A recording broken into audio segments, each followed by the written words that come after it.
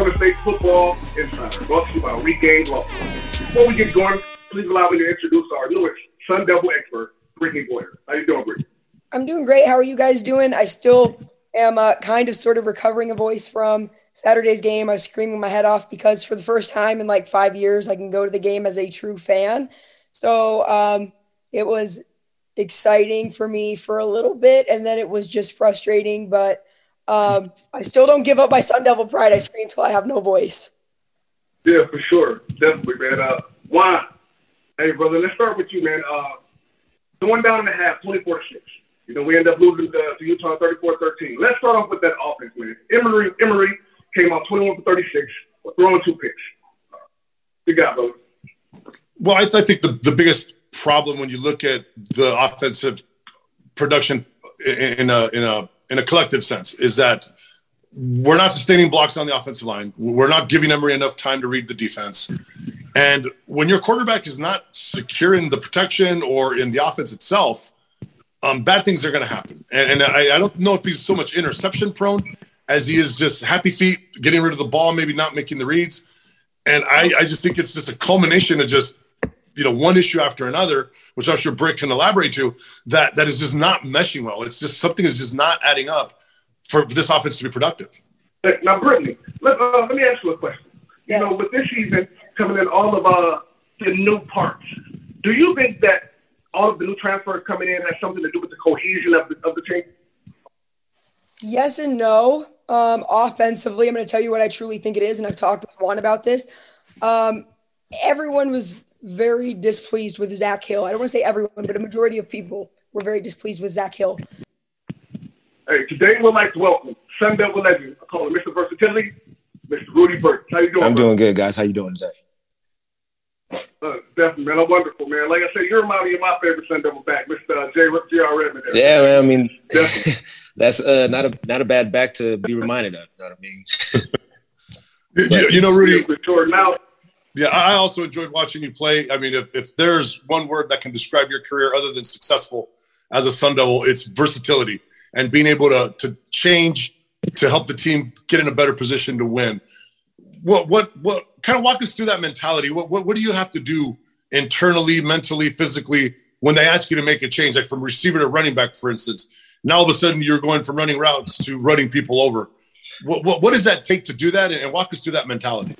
Well, just to let you know, it wasn't necessarily the coaches changing me to that position. It was me seeing that the team's needs were more important than my needs at that time.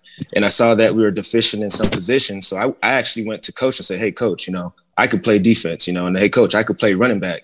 And it started off as a joke with both of my position coaches. And then it came a time where now we're down to basically our walk-on guys. And it's like, it's not that we don't trust our walk-on guys, but if we got guys on scholarship who can play and make a difference now, why not give them a try? So basically, you know, at the time it was Coach Carrier, who was my DBs or the DBs coach at the time. And, you know, I would always mess with the DBs and tell him how I could lock the guys up, and he let me try. And then I went out there, you know, I must have saw something he liked. And then next thing you know, he started to develop me a little bit more. And then, you know, come the Stanford game, here I am starting, you know, and the same thing at running back. You know, we had running backs go down, injury, get kicked out, and, you know, came to a situation where I said, coach, you know, I played running back in high school. You know, if you need me to play, you know, I'll go in there and play. And same thing, put me in there for a couple inside run plays. And I was like, wow, you know, the next thing you know, here I am starting. So I look at it as I was kind of like the Band-Aid for the team when we were in need, you know, because I played the position, those positions for, you know, the year. And then we were able to recruit for those positions, you know, bringing in guys like Keegan Herring, Ryan Terrain, and then even at cornerback, you know, bringing guys like Justin Tryon and stuff like that. So I looked at it as I wanted to be able to win. And the only way we're going to win is having guys who could play and make a difference. So making the transition from high school to college as a skill player, when were you able to adjust to the speed of the game, and how did you go about doing that? I'd say it was my redshirt freshman year when I started playing receiver, and then just noticing that whatever it is I was doing was not enough. And then I just remember seeing guys like Michael Williams, who actually wore number 3 before I was wearing it. I just saw his work ethic, and he was kind of one of the guys who kind of inspired me to, you know, do more in the off season. And the spring of my sophomore year is kind of when I started taking that initiative and realizing, like, man, this is how I got to keep up. And that's how I was able to make an impact. So, Rudy, you were also part of a turnaround when you look at the 2006 season. I remember because I had just moved back from Michigan that year, and I watched you guys play on Dirk Cutter's last year, and obviously he was let go at season's end. In comes Dennis Erickson. You were part of that transition that went from a 6-win team into a 9-win team. Just what happened that offseason? What was it that your leadership did? Because you guys came out a whole different group of players in 2007, and even were in position to win the Pac-10 title at that time. Kind of walk us through that offseason, and what did you guys do to make that transition and make that jump the way you did in 1 year? It was dramatic. Honestly, I think it was our juniors and our seniors who kind of took control. Obviously, when a coach leaves and if a coach brings you in and then he's no longer there, sometimes you come because of the coach. But, we had great leaders like Rudy Carpenter, Mike Pollock, Josh Barrett, who, we made a commitment to each other in our player-led meetings that we're going to stick together. We came in as a freshman class and we're going to, finish off what we started. And just the mindset and the energy, we held guys accountable. We didn't leave it up to the coaches to call guys and ask them why they were late to practice. We would go to guys' house after that, and we just held each other accountable for the most part. Yeah, it was definitely a great year. It was my first year doing a broadcast for Fox, for Fox Sports. And it was exciting to watch you and Ryan Terrain and that defense with the beast, Robert James. It was a very exciting team to watch. Had it there, man, right? But, just like our Rose Bowl win, it just didn't quite work out, but it was definitely an exciting year. Now, Rudy, I don't know if you do this stat, but do you know that you're only one of 14 players in all of FBS that's ever amassed 4,379 all-purpose yards, 4,379 yards. So when we talk about versatility, we talk about someone who's selfless and sacrifices. I didn't even know if you knew that. There's only 14 other guys that have done some stat like that when I was playing. It was like 1 of 4 to do it, and then now it's kind of risen. But wow, that's a huge stat right there. Well, it's just a testament to your hard work and your selflessness. Obviously, I know you're a maroon and gold through and through Sun Devil, and you also actually had some experience in coaching. Yes. So I want to transition to that. You've been inside the meeting room. You've been inside the preparations. And in your view right now, where do you see the program is right now? Kind of walk us through from you got the player mentality for sure, but now you've been in those meeting rooms and you've been part of that end of the business. Kind of, what do you think right now is the biggest thing facing our program? I think the biggest thing, honestly, is the energy and tradition.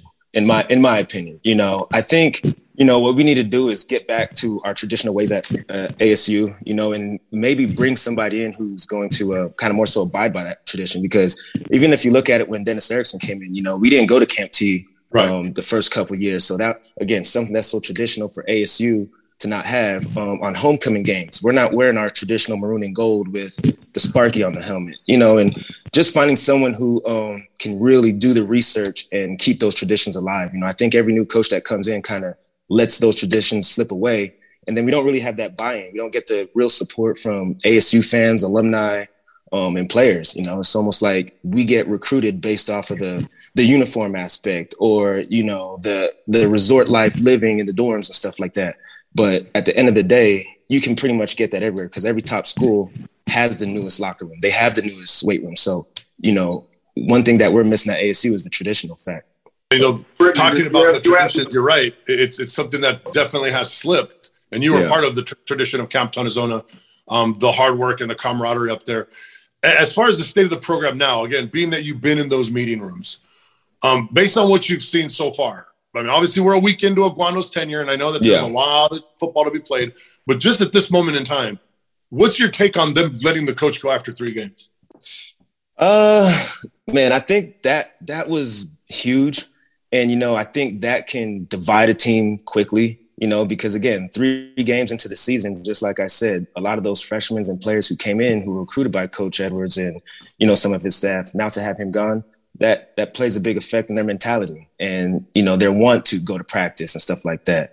And, I think right now we're just in a hangover stage and we don't have any energy. We don't have any real leadership or guidance for the boys who they can trust, because right now it's like, well, what are we doing? We're in open waters, but barely staying afloat, So, Rudy, you touched on a lot of things that I actually wrote a really great story on. And before Mark Brand got fired, he called me and threatened to revoke my credential on, touching on the straying away from tradition at ASU and what ASU fans could do to help support the fan base. So as a former player, I want to know what you think fans could do to help kind of bring back some of those traditions and help the players feel supported and appreciated, because I kind of was in the middle of getting to tell that story and I never felt like I totally got an answer. And I'd love to hear from someone who's a former player.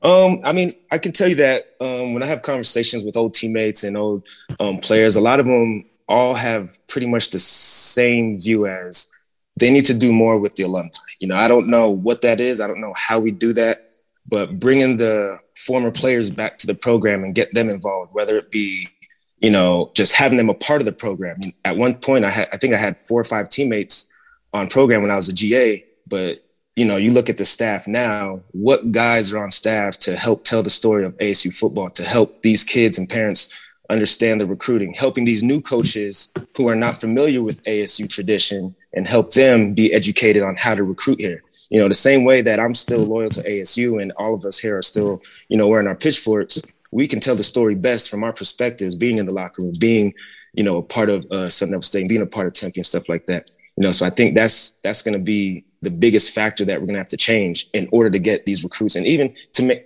maintain the coaches. Because in my opinion, I thought we would keep Herm Edwards for, 10 years just because of his character, just because of his resume and his mentorship. But again, I don't think he knew the tradition and how to really represent ASU. So good coach, but bad as far as the tradition wise, to find those top guys. So who's the person we reach out to try to advocate for more former players from ASU? I know Menenfield. He's the guy. He's kind of the main, the spearhead and everything. But even if he was able to get some players to work with him and help build that community, help build that former player relationship with the coaches, because, and honestly, I've only met Herm 3 times the entire time he was here, because it was hard to get a hold of him. It was hard to sit down with him, because one, he was always on the run, and then, I don't know if he ever had any former player meetings, which I hear other universities having with the head coach, Yeah.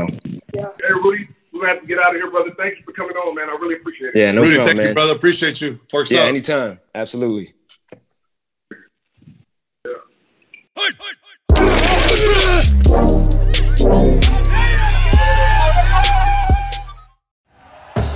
Thank you for listening to Believe.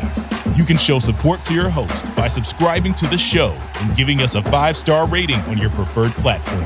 Check us out at Believe.com and search for BLEAV on YouTube.